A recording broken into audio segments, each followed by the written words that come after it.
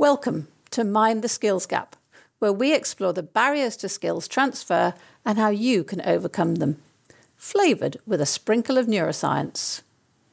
In this episode, I asked Paul Matthews for examples of how he's bridged the knowing to doing gap.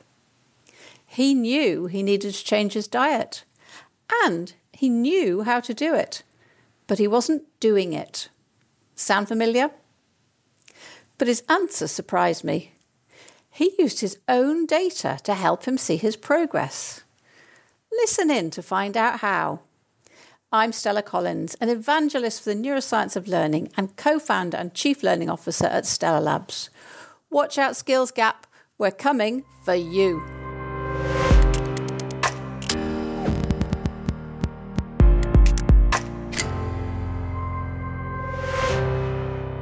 Hello, and welcome back to the Mind the Skills Gap podcast. I'm Stella Collins, and I am delighted to be here today with Paul Matthews, CEO at People Alchemy. I was amazed, Paul, to find out that you have climbed Mount Kilimanjaro twice, crossed the Sahara 3 times, and the Himalayas 8 times. Sadly, today we haven't got time to explore that, but I also know that you have written 3 books on L&D, one of which I contributed to, which I'm very proud of, and that you have a very specialist learning software company. And I think our joint passions are around practical transfer of learning into the workplace, making sure people can do the jobs they need to do. So we've known each other a long time. I think we met originally at a conference, and I was very inspired by the idea that you had this really useful metaphor about a learning environment and how it was a bit like a garden.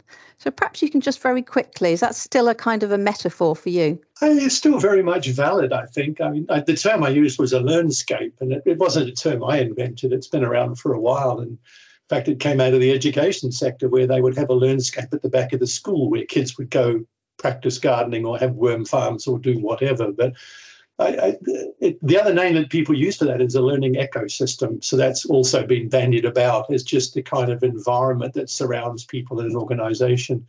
But if you imagine an empty section, plants are going to grow on it. You can't stop them. That's just how nature works. But you can tend those plants and you can encourage them to grow in certain positions or in a certain way, or you can just let them grow in any old way, wildly. So if you think of that growth as learning, that's where the crossover is. And always remember that for an individual plant as a gardener, you can't control exactly which branch will hold how many flowers or how many apples and when those apples are going to be ready to eat. But what you can do is water and fertilize and tend them in a way that generally encourages them to grow in the direction and much more in an organized fashion than if you'd left them to their own devices. So I sort of see the gardener a bit like the learning and development professional, where they've got considerable influence but not ultimate detailed control. So that's kind of where the metaphor is. You need to understand how that growth happens, in other words, how learning happens and how to encourage it, which plants might thrive in the sun, which in the shade, and all of that kind of stuff. And learning, like growing, is absolutely natural. We can't stop it either, but what we can do is guide it. So that was... And that was all in the sort of the thinking around when I did my book on informal learning, and that came out of that book, really, and the research I did for that as a way to think of it.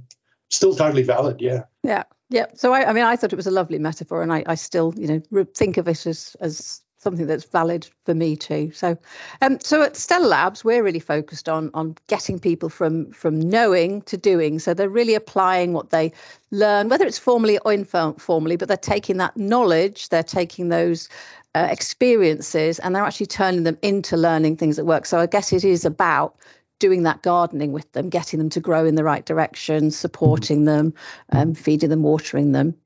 But, it seems that this is quite rare. And we know from research that, only about 15% of people apply what they're learning in work. So we really need to make sure that more people are doing this learning transfer. They actually are, taking what they know and actually doing something useful with it. So what is the case, Paul? What is the case for learning transfer? I think you're being generous when you say 50%, to be perfectly 15, honest. I said. 15. Sorry, I thought it was 15. I thought, oh, wow, that's better than I've ever heard. No, 15. Yeah, 15. It's it is down there, and that's kind of scary. And my background's engineering, and I've always said if I had a failure rate like that as an engineer, I'd be killing my customers with the machinery I designed. So not really very good, and yet somehow we put up with it in L&D. So, but the case for learning transfer is very simple. If you bundle a load of money and resources into doing some kind of learning initiative, whatever that is, a training course, e-learning or whatever, and there's no transfer, in other words, there's no operational change afterwards because people don't really pick up the ball of that learning and run with it, then it's just money that's completely wasted. And we spent huge amounts of time and effort in manufacturing, for example, solving the problem of excess scrap material. And yet in learning, we do almost nothing about scrap training. It's part of our process, but produces nothing useful for us. So I don't know, how come we're so accustomed to just letting that be as it is? And we don't even look back on training money that was wasted and regret doing it. We just, it's kind of, it is really, and yet if we'd spent our personal money on a goods or a product or a service that didn't work, we'd regret that spend. It's just, I just don't get it. It's really weird. I think it's partly because it's something you just said earlier is, that we don't, not necessarily sure what learning is. We're not defining learning. And I think a lot of people defining learning as, the content piece, that they have knowledge. And I hear people all the time talk about learning, and they're not talking about learning. They're talking about people have access to content. People might even consume content, but they're not doing anything with it. So I think there's a challenge of the definition of learning. And then we're not measuring the impact in the workplace. What we're tending to measure is, did we have enough people attend the course? Did we have people complete the e-learning? We're not measuring the right things either, I think. No, very much so. It's, yeah. And it's back to that gardening thing as well. If you fertilize a plant once, that's like giving it a load of content. But actually, you've got to do it a few times. That plant, it's going to use that and then stop. There's a need. The gardener must keep doing stuff. Yeah. If you fertilize it but don't water it, then it's all pointless. of that. So you've got to keep thinking that it's a process rather than an event. And I think that's where a lot of people get tangled up, is they get to the point where they think learning is an event, but of course it's not. And if you look at your own personal experience, you soon realize that. But strangely, people don't join those dots together, and I've still never really understood why. I think it's really interesting that people join the dots together for sports, for music, for very obviously physical skills. They kind of recognize that, you cannot learn to play a violin. My husband got a violin for Christmas last year. He definitely still can't play the violin, not that you want to hear him. And I think, we recognize that for those things, we need time, we need effort, we need lots of practice. But somehow when it comes to the things we learn at work, whether it's compliance training, which should all be about behavioral stuff in my view, not just knowledge and information, whether it's, cognitive skills we're learning, whether it's, work-based skills we're learning, technical skills, we don't seem to recognize that it needs to take time. Yeah. So do you think L&D understand this? Because my next question was going to be, how does L&D make the case to the COO, the CEO, to say, we need to spend not necessarily more money, but we need to spend the time taking people, through a process. How can they make that case to particularly COOs, because they're always saying, but people are so busy, we're so operational, we have no time to do training, but we still want people to be upskilled. I think it's that chicken and egg situation a little bit. It's, by the way, I heard the solution to that problem is a chicken is just an egg's way of reproducing. But anyway, it's problem solved. But I would ask the C-suite people a very simple question. If this training course or learning initiative that we are considering is 100% successful, how would you know? And listen for their answer. Ask them, what would you see that's different? What would you hear that's different? Or what would you notice that's different? What are your expectations of the return that you will get on this investment that we're considering? And they will start talking about what they want to see out there. And that is the set of criteria they are going to use to measure whether that training was successful. Ultimately, they don't really care how many bums are on how many seats and for how long and that kind of thing. They don't even care really much about the curriculum. They just want to see those people out there doing what they need them to do to execute the organizational strategy. So ask them, what would you notice if this course we're considering is 100% successful? And then actually ask them, how would they know if it was only 50% successful?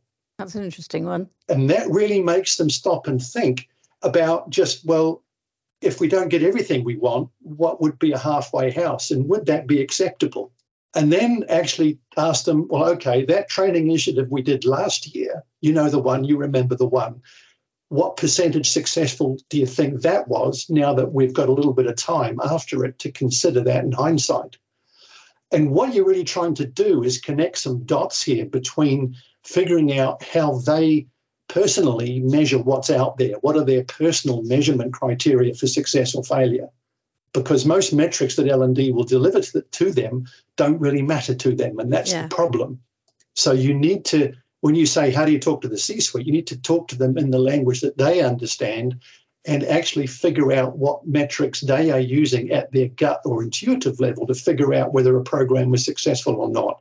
And then you have to hook into those measures because that's what they're still going to use no matter what data you might give them. That's really interesting. And I think that also comes down to the fact that you then need to explain to them that, well, the reason that program, and this is about being brave in L&D, the reason that program didn't work last year was maybe because we did just focus on sharing knowledge with people. We didn't actually look at what's the transfer, what do we need to do to make sure that is transferred into the workplace. And that's quite a brave thing to admit, that you didn't do it right last year. Yeah. Well, that's part of the problem. That's why that elephant in the room is actually rather something that a lot of people don't want to bring into focus.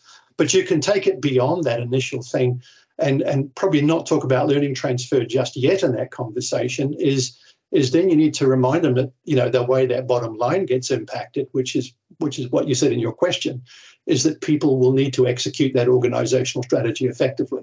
They'll need to operate in specific ways, and they'll need to behave in certain ways. I mean, that's obviously assuming the strategy itself is effective, but that's their problem, not yours.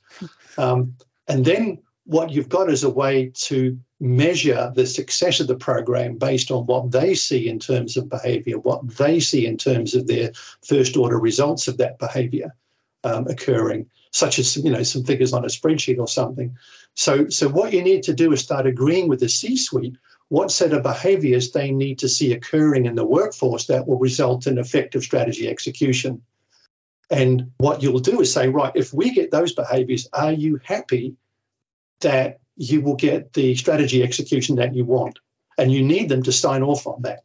And basically what you're doing is you're saying, you want these behaviors and you think those behaviors with your experience, it's your choice, your decision. You want that set of behaviors and you think that will be what's required to get the bottom line results you're after. So what you really get them to do is sign off on a set of behaviors. And they need to be able to tell you what those behaviors are. Too often they don't and they can't. And so you need to coach them through that. But until they have kind of said, yes, this is the set of behaviors you want, then you can say, how do we underpin those behaviors? What skills do we need? And, oh, by the way, we might need a bit of knowledge in order to be able to practice those skills. And then that starts you. So you start with the end in mind and work backwards. But that's kind of really where you have to go, is get that initial behavioral needs analysis sorted out and say, and then, of course, that brings up the question, okay, there's a set of behaviors that we have agreed. Now, how do we deliver those behaviors? And that takes you down a really good road to design a program, which is a very different road to the one that you would travel if you are starting out with the question, how do I deliver this curriculum? Yeah. Or how do people get this information and knowledge? I think the other thing that's really interesting in terms of the conversation with, the C-suite, senior people in the business there, is helping them recognize how the environment that people go back into after training is so important. That support from managers, that support from, I always think about it, you've just been on a course, I don't know, it could be for anything, time management. It could be anything. And then you go down the corridor and there are signs and notices that are actually in complete contradiction to everything you've just learned on the training program. And I think, people often don't think about the environment people go back into, and is that supporting this new skill, this new technique that they might be about to use? I think, it's culture is the biggest, enemy to learning transfer. It's just how do we do things around here? Mm-hmm. And it can be worse than that. I've come across people who say, I went back from my training course and my manager said, I did that course 2 years ago. It's a waste of time. You can forget about that. And, let's get on with what we do here. So in one sentence, your 2-day training is completely nullified. Yeah. And that happens. I've heard it more than once. I had a classic example myself when I was in programming and in the IT department, and I went on an Oracle database course. Before I went, nobody talked to me about where I was going. They just said, do the Oracle database course. It was a 2-week program with Oracle, extremely expensive. I came back. I had no opportunity to implement what I learned. The course itself wasn't great either. I shouldn't have probably said the name, but anyway, I had no opportunity to implement it. Nobody ever said, was that a valuable course? Did you learn something from it? Are you doing something with it? Do I know anything about Oracle databases now? Absolutely nothing. It was just like dropped in as a sort of thing that somebody thought was a good idea. I hope the blueberry cheesecake at lunch was nice, at least. Can't remember that, but that is usually the things people remember, isn't it? Please excuse this interruption. At Stellar Labs, we help you build business-critical skills, not just knowledge. Add the missing pieces to your learning journeys to take people from knowing to doing. Want to know how? Visit stellarlabs.eu to learn more. Now, back to the episode. What about, so we've got, yes, we need to talk the language of the C-suite. We need to find out what the problem they're trying to solve is. What about employees who, they don't care about learning. What they want to do is get on with their job, build their careers, just come into work and go home again, whatever it might be. Well, what about them? What can we do with them? Well, number one, don't say you're going to deliver them some learning. I mean, that's a horrible phrase anyway, but it's because they don't want learning, as you quite rightly point out. What they want to do is have an easier life. They want to get home on time. They want to do things that are meaningful. And that give them a sense of reward and satisfaction about what they're doing. I'm sure there's a lot of other things as well, but, we know that. And they will. One of the things here that matters, quite frankly, is the leadership that they are subjected to. And I use that word advisedly, because if the leader is there saying, let's go that direction, guys, this is wonderful, here's the vision, and they articulate it well, and it's such a fired up thing, and everybody said, well, yeah, I want that. Yeah, I'll come on. I'll climb on that train. I'll travel with you. And then they're going to say, well, how can I help? What do I need to find out about to support this? This is good. I like this. I want to contribute. This is meaningful to me. And then they will go learn what they need to learn to travel on that train. But of course, if the leader is standing there sort of saying, yeah, well, and not really leading, everybody says, well, I'm okay where I am. I've got no incentive to move or change or do anything. So certainly not within this environment, or maybe I'll move to somewhere else. Yeah. So leadership has a massive impact. And then the other big one, of course, is culture. Is what does the culture teach people about training and learning in that particular organization? And you sort of mentioned that they can go back. I mean, quite frankly, culture can untrain people faster than you can train them. Indeed. And that's a real problem if the culture is inimical to that training that you're delivering. So it's that old quote, culture will eat strategy for breakfast. It'll eat your training for breakfast as well. Yeah. So culture is the soup that we're swimming in. So we've got to make sure that's a friendly soup. I think people really forget that, we like to think we can control our own behaviours, but actually our behaviours are hugely affected by the context and the environment in which we find ourselves. I mean, there's just, tons and tons of research that shows that we're sort of in charge of our own behaviours, but we are hugely influenced by who we're mixing with, what the culture is around us. And I think that's something that people forget to embrace in terms of thinking about helping people transfer learning into the workplace, that we need to really think what is that culture. So completely agree with you there. So we've kind of talked a little bit about the C-suite. We've talked a little bit about the people who are doing the job and hopefully are inspired to learn. And of course, if you've got learners or people who are learning for themselves, that's enormously valuable in the first place. But what are some of the barriers in your view? What are some of the barriers to actually making sure learning transfer happens? So we've talked a bit about maybe lack of engagement, lack of leadership. What other things are the barriers to helping people actually do the doing? I think there's two steps to that. And the biggest first barrier is the reluctance of people to even talk about learning transfer in an organization. It's that elephant in the room that they would really rather studiously ignore because it's a rather inconvenient elephant. So bringing that elephant into focus. Paul? It's inconvenient because it's something that you mentioned it before. It's difficult to admit that we've done it very badly in the past, and actually we've been pretty stupid.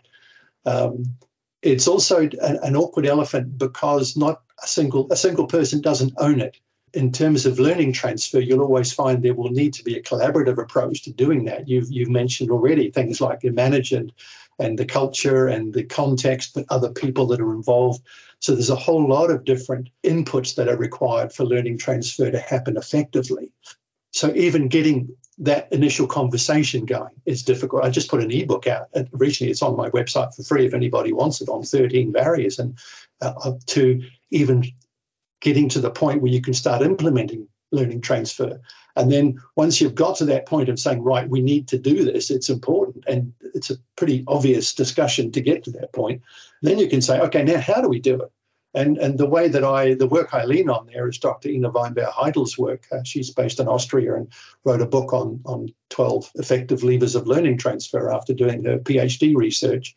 Very well researched, hugely informative book. I recommend it to anybody. Also a huge fan. Yeah. And Ina and I have been sort of working on this and talking about this for years, and we've even presented at conferences together on it. But she too identifies culture as one of those 12 levers, as kind of, again, that kind of environment, the total context. So we can't go through all the 12 levers here. It's a really useful thing. My book on learning transfer has a table printed in there with her permission, and actually an ebook on my website. Again, another ebook I did is for free, and that has that table in there of a summation or a summary of those 12 levers. So I'd absolutely get a hold of that to have a look at. And if those levers aren't pulled, then those are the barriers. And there are things like relevance. If something's not relevant to a learner, why would they even bother with it? So how do you end up pulling that lever? So what you've got to do is sit down with the various players in the game, the various stakeholders, and say, right, we've got this list of 12 levers to pull. Who's going to pull which levers and how? Before we even start the program, you have to think who's going to pull which of those levers and how we're going to pull them. Because if you don't do something with all of them, chances are you're going to not get learning transfer. And the L&D professional can only pull some of them, not all of them. And that's one of the problems with learning transfer is there's often no single point, or never that I've seen, a single point of accountability for learning transfer occurring. So it kind of slips through the cracks because no one's held accountable for the learning transfer itself. Someone's held accountable for the bums on seats, for the content, for this, for that, for the other, but no one sort of has that overview, that kind of, and held accountable for the learning transfer itself happening. Which is why things like ROI and putting in place the right measures and all of that's so difficult, is there's no one there kind of calling those shots. And I think it's really important that you sit down with the stakeholders and go through those 12 levers. And it's not that the 12 levers are the only way to do it. It's just it's a nice framework to have that discussion around. Yeah. And that's what's so useful about them. So one of the things we now do with our clients when we are talking to them about some training, we actually show them the levers. We give it to them as a checklist, and when we say, this is your responsibility here. We're coming in to support you, and then at the end, when we're discussing, the evaluation of, and I don't mean the evaluation straight after an event. I mean, has something happened in the workplace? We come back to that checklist and we say, so what happened here? Did you do this? Did you do that? What did you do there? And for any of our listeners who also are interested in Ina, we already have a podcast from Ina where she does explain the 12 levers. So there's another opportunity to find out more about her really, really valuable work. Yeah. We do something very similar with our clients as well. We use that as a checklist, as a way of just talking them through, what they need to do to get value out of the money they're spending on whatever program they're doing. And I think they're often very grateful because they hadn't necessarily had that pointed out to them before. It's not been kind of made clear to them what their role is before. And they're often very pleased that actually we've thought about it further than just the here's the knowledge, here's the content. Well, it's some huge value you can add. And also what you're doing is you're pointing out that content won't change behavior. Never has, never will. Just get over it. No. The only way you will change behavior is a sequence of activities spread over time, and they need to be done And part of that is one of the 12 levers, is that journey, that plan, that roadmap.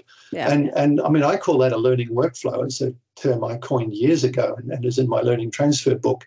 And the idea there is that if you need a sequence of activity spread over time to change behavior, what I do is that sequence of activity spread over time with a defined end result, by definition, is a workflow. So let's just call it a learning workflow to differentiate it from other types of workflows. Yeah.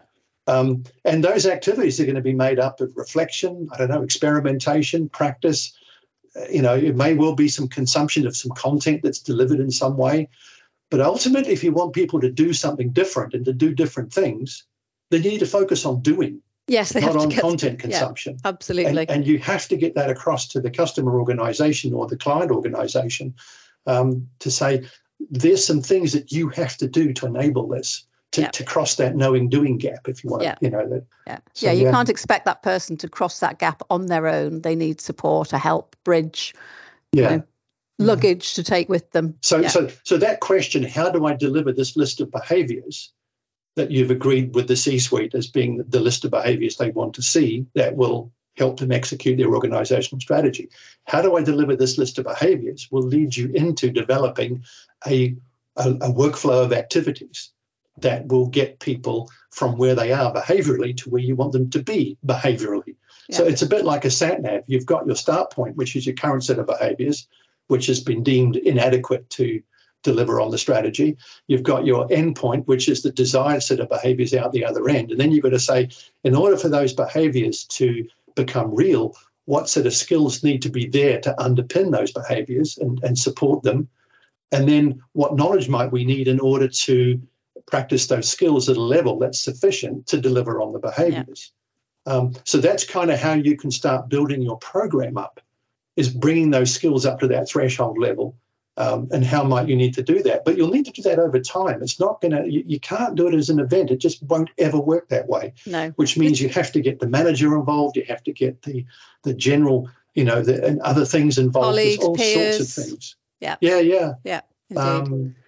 So this kind of start with the end in mind, the behaviors you want, and work backwards is common knowledge. Everybody says that's great advice, but seldom in L&D doesn't get put into practice. Yeah. One of the things we find sort of seems to help people understand why it's like that is just explaining a little bit about, how neuroplasticity works, how our brains, they're wired in particular ways, our behaviors have developed. And if you want to change those behaviors, you've got to do an awful lot of work to rewire those neural pathways to lead to new behaviors. And those new behaviors, those old behaviors are probably always lurking there, ready to leap back out again if the context changes. People will almost always revert to an old behavior, particularly if they're under pressure, they're under stress. Yeah. It's really hard to, cognitively implement. Well, the stress response is always to go back to the last set of behaviors that kind of seemed to work, even if they didn't work that well. At least they felt comfortable and familiar. Indeed. Yeah. So there's a whole pile of other complex stuff in there. But that seems to work for some of our clients. Neuroscience is your bag. I'll stay out of that field. I like to bring them together. So we've talked about talking to the C-suite. We've talked about making sure that, stakeholders are involved. What other advice would you give to anybody who's, kind of wanting to beat this, because it is a skills gap. It is this gap between knowing and doing. What other advice would you give people, Paul? Well, I think the first thing to ask is, how do you know there's a skills gap? And that's an interesting question for most people. In other words, you say to the senior person again, you say there's a skills gap, or there's a worry there. Well, how do you know? And so what you're really trying to dig is, what criteria are they using? What are they seeing, hearing, or feeling that leads them to believe there's a skills gap? And then you can say, well, what would you see, hear, or feel differently if the skills gap was not there? So again, what you're trying to define is what's going on now, and what's the gap between where that is and where you want to be. And how do you define that gap in terms of things that you can actually measure? And that's observable behaviors typically, or, KPIs on a spreadsheet that are first order effects of that change in behavior. And then you've got to say, well, how do we get people to cross that skills gap? And you can think of that like a sat nav. You've got your start point, you've got your end point behaviorally in terms of a behavioral definition. And then you can say, well, actually, what are all the step-by-step instructions that someone would need to go through to get from where they are now behaviourally to where we want them to be behaviourally? And then you've got to design those step-by-step instructions. And then clearly they have to be held accountable for following those instructions. So it's just like a sat-nav. You need your start point, your end point, you need a set of instructions, and you need to follow them. With those 4 things in place, you will get to your destination. But of course, if one of those things is not right, then you probably won't. And so that's how you can then set it up for learning, is saying, here's our behavioural destination. Here's a set of instructions which we believe is fit for purpose for getting there. If it isn't, we'll have to iterate and improve it as we get feedback.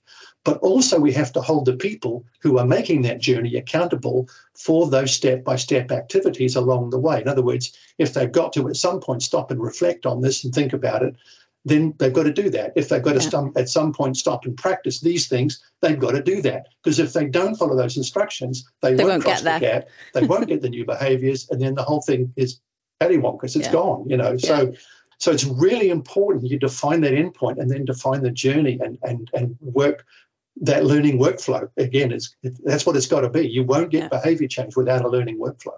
And one of the conversations we quite often have with clients in terms of, those step-by-step pieces that where they're practicing, they're getting, we call it feed forward on feedback, they're understanding how well they've done on that, where they need to go next to kind of make that a better skill, improve their skill. One of the questions we kind of often talk about with our clients is, well, who's going to define those activities in the workplace? Because what you want them to be is things that actually people do in their daily flow of work. Yeah. Before they do that, they sometimes need, a safe place to practice. When you're designing IT, you often work on a safe environment before you release it into the wild. So sometimes they need a safe space to practice that, or something that's less threatening. You don't want to do your first negotiation skills course and have to go and negotiate with a senior CEO at some other company. You maybe want to negotiate with somebody a bit nearer to you. So I think it's really important that we bring in the learner, the people who are doing the job, possibly their managers or the people who are responsible for, they know where they need to go. And I think also, the training designers, the L&D people, because they also may know, they can usually help with what are the steps people need to take. You don't want to drop them into the deep end of the pool straight away. They need to start at the shallow end and practice some strokes first. So I think it's really important. That's where all that stakeholder, understanding who the stakeholders are becomes really important again. It does add some overheads to the design and development of the program, but you are going to end up, if you do that, the 12 levers and a lot of the things we've talked about, you will get a program that works, and you're better off running 5 programs that work than 20 programs that don't. That have no impact whatsoever, because they are just literally throwing money up into the air, aren't they? Oh, absolutely. Absolutely. Yeah. Okay. Well, I've really enjoyed this journey through learning transfer. What I'd really like to know from you, Paul, is you've clearly done some amazing things in the past, but what's a new skill you might like to learn? Well, you sent me that by email. It's a really interesting question. And a skill I've been looking at or recently is a new behavior is how to improve my diet. I mean, it's nice to feel like you're going to be healthy. But that's that behavior of eating well is underpinned by skills like shopping appropriately and cooking and things like that. And the way that I personally tackled that is I felt I needed more data, some more information on what effect what I was doing was having on me, beyond the surface measure that most people use, which is like standing on the scales, although weight loss wasn't really what I was after.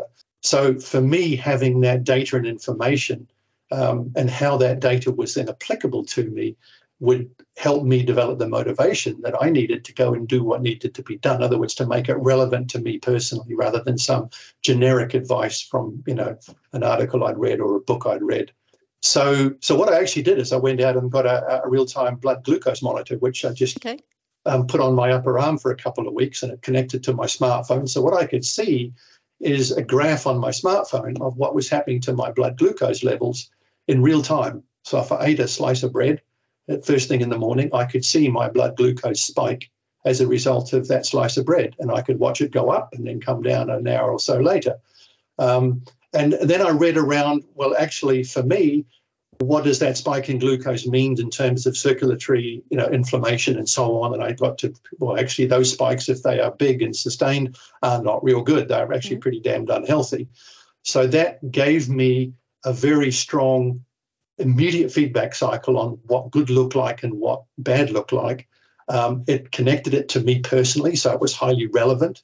And so then I could look at, well, what things in my diet are giving those spikes on my glucose graph and what things are actually not giving me you'll always get a rise, but what you don't want is those high level spikes.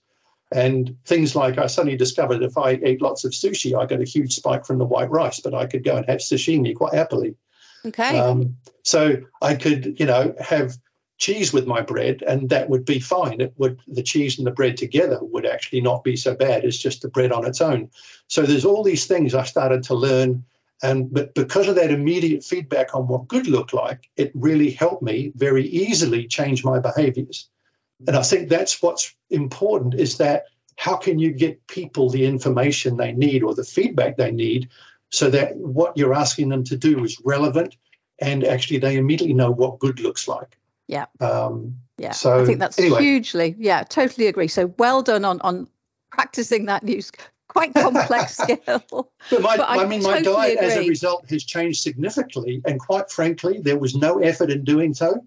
And it's changed in a way that a lot of the advice I previously knew to do, but there was that knowing-doing gap. Yeah. But until I got that immediate feedback and a very strong relevance to me personally, I didn't make the change. So I really like that we need to show people the data, or people need to see the data that is relevant to them, that is personal to them, that shows them where they need to be, but also shows them how well they're moving along that journey. Absolutely. Yeah. I love that. I love it. I mean, so much so that a few months later, I've got another one of those monitors. I'm going to now wear it for another couple of weeks because it only lasts for 2 weeks, the ones I've got. And I'll look at what my current diet, now that it's changed and settled in, what's that doing to me? Fantastic. So, yeah, it's absolutely fascinating. That sort of stuff fascinates me. So, yeah, there's learning a new skill, but it became very personal and very immediate. And as I said, what was interesting is I had a knowing-doing gap before because I knew a lot of this stuff but didn't do it because I didn't have enough immediate motivational impact to make a change. But now that I got that immediate feedback and data, the change actually was easy. It's been no effort at all, quite frankly, to go and shop differently and cook differently. That is a fantastic advice, I think, for L&D people, for anybody who's trying to change their diet or change anything in their lives. That's really useful to get some data to find the reason for you, but to be able to see that progress. I think that's hugely important. Yeah.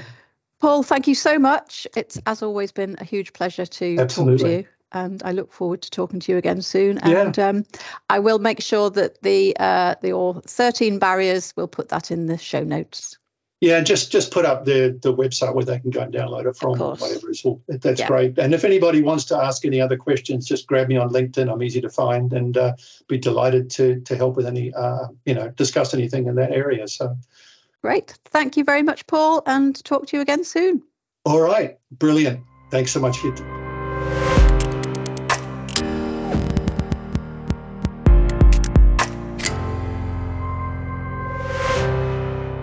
Thank you for listening to this episode of Mind the Skills Gap.